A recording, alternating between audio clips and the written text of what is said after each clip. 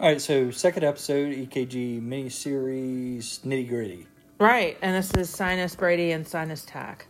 Again, we're going to follow the same format that we said we were going to follow. 8 minutes of your time, hopefully to deliver you some information, to be able to find out what sinus Brady looks like and what the characteristics are and what's normal. Right. No, hold on, not what's normal, but treatment and when it's indicated. Right, if any. Okay. If any. So this first visual that you'll see just says sinus bradycardia. Mike found this, and I actually think it's a good example. Again, getting back to the EKG part of it itself, you're seeing a P wave before every QRS and a T wave. It's just slower, and slower than what number, Mike? 60. Yeah, so less than 60. Adult. Right. Less than 60 is considered sinus bradycardia. So we're not talking about blocks. We're not talking about any of that stuff. We're literally talking about a slow heart rate. And why is it slow? And why is it sinus bradycardia? Because it's coming out of the sinus node, and the impulses are being sent slower. Right. Can we go to that other picture? Yeah, absolutely. Yeah. Let's go to this other picture because I think that'll actually help it too. Okay. Pulling it up right here. Yep. So, again, this is what you were just saying. Yeah. Like they're actually leaving the sinus node slower, at a slower rate. Right. It has nothing to do with the AV node because if we were talking about an issue there, we would be talking about a heart block. Right, and we're not on that episode yet. Right. But when it's coming out of the sinus node, it's going slower. Right. It's sending impulses slower, causing it to present as a bradycardic rhythm. Also, the heart rate beating less than 60. Right. The reason, and there could be a number of reasons why that's happening. So, what if you're just a fit person? I don't know what that feels like because that's just not neither. in my DNA. But you could be a fit person, and so their heart rates will be in the 50s, sometimes in the 40s, especially runners. What else? And you put those patients on the monitor, and you're like, oh, and then you look, and they got a six-pack, and you're like, oh, okay, I get it. Yeah, and you're like, right. Internally, you kind of wishing harm on them, actually. But yeah, then you've got beta blockers. A lot of people on beta blockers. A lot of people on beta blockers, or other medications that can cause your heart rate to slow down. Real quick, beta blockers. What's a big indicator? It's a beta blocker. Laughing out loud, lulls. Right. Oh, you always said, oh, that's nice. Laughing out loud. Is that good? That's great. I actually never learned it that way, but it's a good idea. That's just the way that I take it away. Oh, that's good. And other medications like calcium channel blockers can cause you to be bradycardic. And then you brought up overdoses of a bazillion things. Well, that's the thing too. Like, I think that I've seen opioids where, they're extremely tacky. Sure. But then I've seen them to where they overdosed and they're unresponsive and you're bagging them. And at that point in time, before you get Narcan on board, they can present with some bradycardia sometimes. That makes sense? Yeah, I think so. I mean, the other thing that I also think when you go into this big category of overdose, yes, there's 1,000, like when you look on a toxicology website or when you talk to the Poison Control Center, they'll always tell you, monitor for cardiac arrhythmia, which is a catch-all term, right? Cardiac arrhythmia is a catch-all term of like, it ain't quite right. That's what it's under.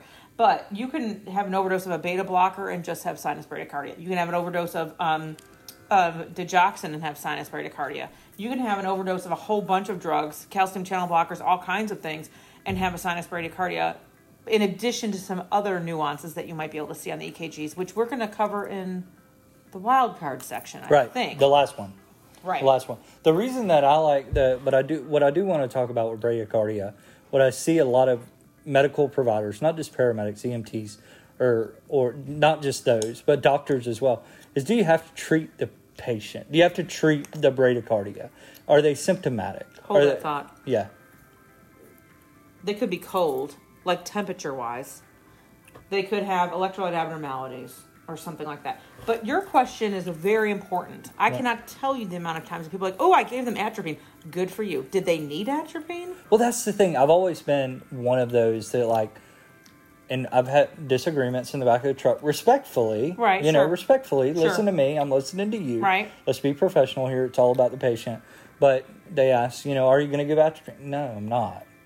because my patient has no complaint. Yeah, my patient's here for a fractured wrist. My patient has no complaint. Right. And I don't know what's causing this. And right now I know it's causing the patient no harm. Sure. Now, do I have in my head that what I would treat next if my patient started?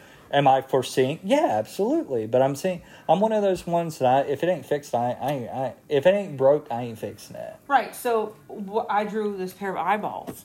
You have to look at your patient, right? Mm-hmm. Like if your patient's hypotensive or they're altered, or you think there's some weird reason why their bradycardia would contribute to what you're seeing, then treat it. But if not, then don't. And then finally, why else would we see sinus bradycardia for some reason that we don't know? Is just because it is what it is. It is. It's just how you is. It is what it is. I think we need a visual for it is what it is. Okay. Changing it up, going over to sinus tachycardia, which actually is, I think, would be a little simpler now that we know how it works. And we have that visual, right, that combined kind of both in this one with the EKG findings for sinus tachycardia. This is what you'll see on the screen. Right, with also the anatomic stuff, which I always think is helpful. Mm-hmm. Sinus tach is above 100 for an adult. For an adult. I feel like it's very important that we say for an adult. Right. Just because you get that. Yeah, weird. Kids have weird heart rates, right? Yep. They're just weird. Oh, they're all weird. As weird as that is to say, that I want that out there for an adult. Fine, for an adult. We'll say all of these are for adults until proven otherwise. Okay. The thing we'll go ahead and start with, same thing as bradycardia. It is where a faster than normal impulse coming out of the SA node. Right. And if it was coming out of the AV node, it would be a runaway disaster. If it was pre-excitation, I don't know, a whole bunch of things. So if it was coming out of the AV node, what would it be? A runaway disaster. Yeah. But I will tell you that, of course, there's a P wave for QRS, all that usual stuff. But my main thing about sinus tachycardia in general is it's mainly a compensatory response. Think about it. Pain, your heart rate's fast. Anxiety. You got a fever. What if it's one of the initial reactions to losing blood? Right? Mm-hmm. There's a lot of things. Medication reactions. You done some cocaine. You're on Adderall. Mm-hmm. You're on Adipex. You're on all these other things. So I always ask myself, why? Right. Especially when I'm getting ready to discharge somebody, or when someone comes in by EMS, or why is their heart rate so fast? Thyroid disorder. Like, there's a bazillion reasons why. Dehydration, diarrhea, vomiting. Compensatory, right? Yeah. Usually. Right. So. I like that. Yeah. Why?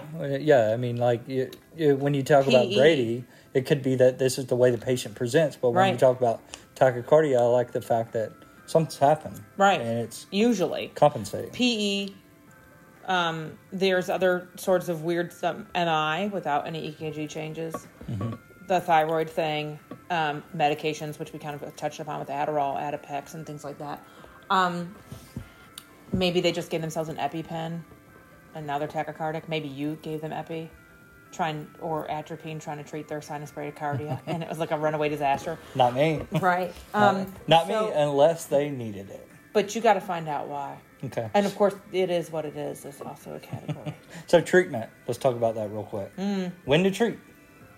You really have to treat the problem, right? Usually. Okay. So treating the problem, typically we found out it's going to be some dehydration. We can go toward normal saline. Sure. Obviously, if it's going to be blood loss, we probably need to be thinking something else. Right. Blood products. Yep. Closing down the bleed. Pain medication. But in pre-hospital specifically, when to treat. Let's talk about some of the key findings when to treat. If it's 110, 120... it depends on what your patient looks like. Right. And what you're dealing with. I mean, if you're dealing with chest pain, it's 10 out of 10 and it's going to their back. You better give them A, something for pain, but B, see what their blood pressure is. Like, look at the rest of the picture. I guess the takeaway here is tachycardia, figure out what's causing it, and then treat it a lot quicker than you would your bradycardia. Or you could say, like, you could bring them to the ER, like, hey, their heart rate's 120, but they're septic and their temp is 102. Right. That's reasonable. Mm-hmm. It is what it is. Okay.